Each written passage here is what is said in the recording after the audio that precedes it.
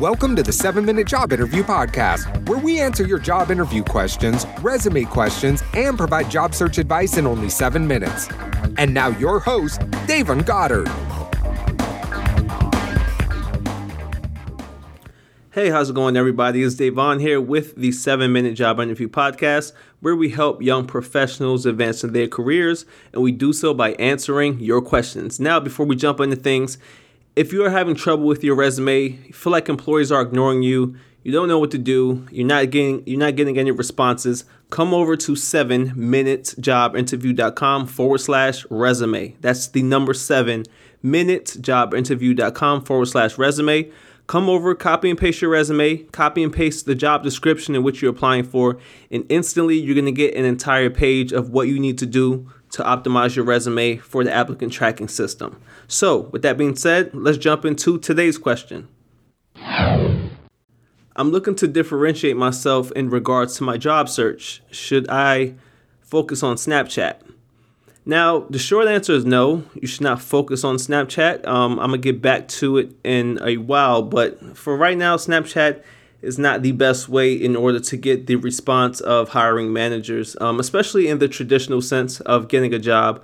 Also, Snapchat is sort of losing its legs. Now, that may help out some, marketers and things like that in regards to the price for ads and things like that they want to run on Snapchat and to target a younger demographic. But Snapchat, as of right now, is really young, and especially with Instagram coming in and pretty much, having the same features, the stories and the filters and things like that, I don't see too many legs that's on Snapchat in regard to your job search.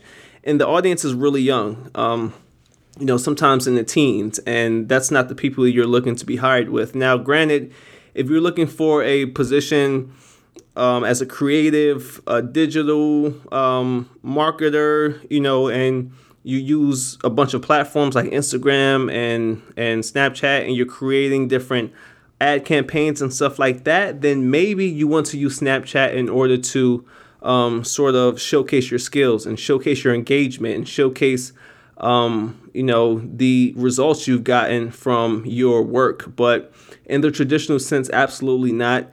What you want to do when it comes to your job search and social media in general is to go where the people are already. Okay, so go where recruiters are. Go to where companies already are.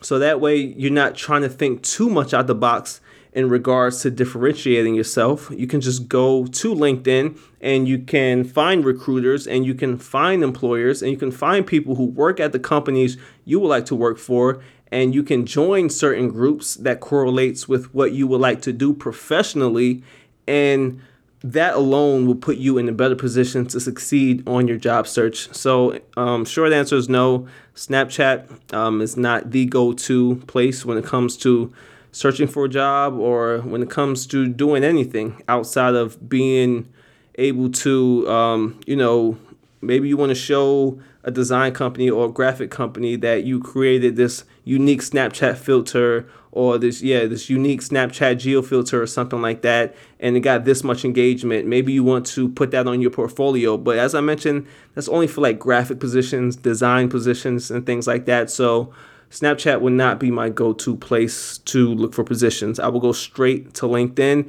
and reach out directly to hiring managers for companies I would like to work for. So that sums up that question. Thank you for asking.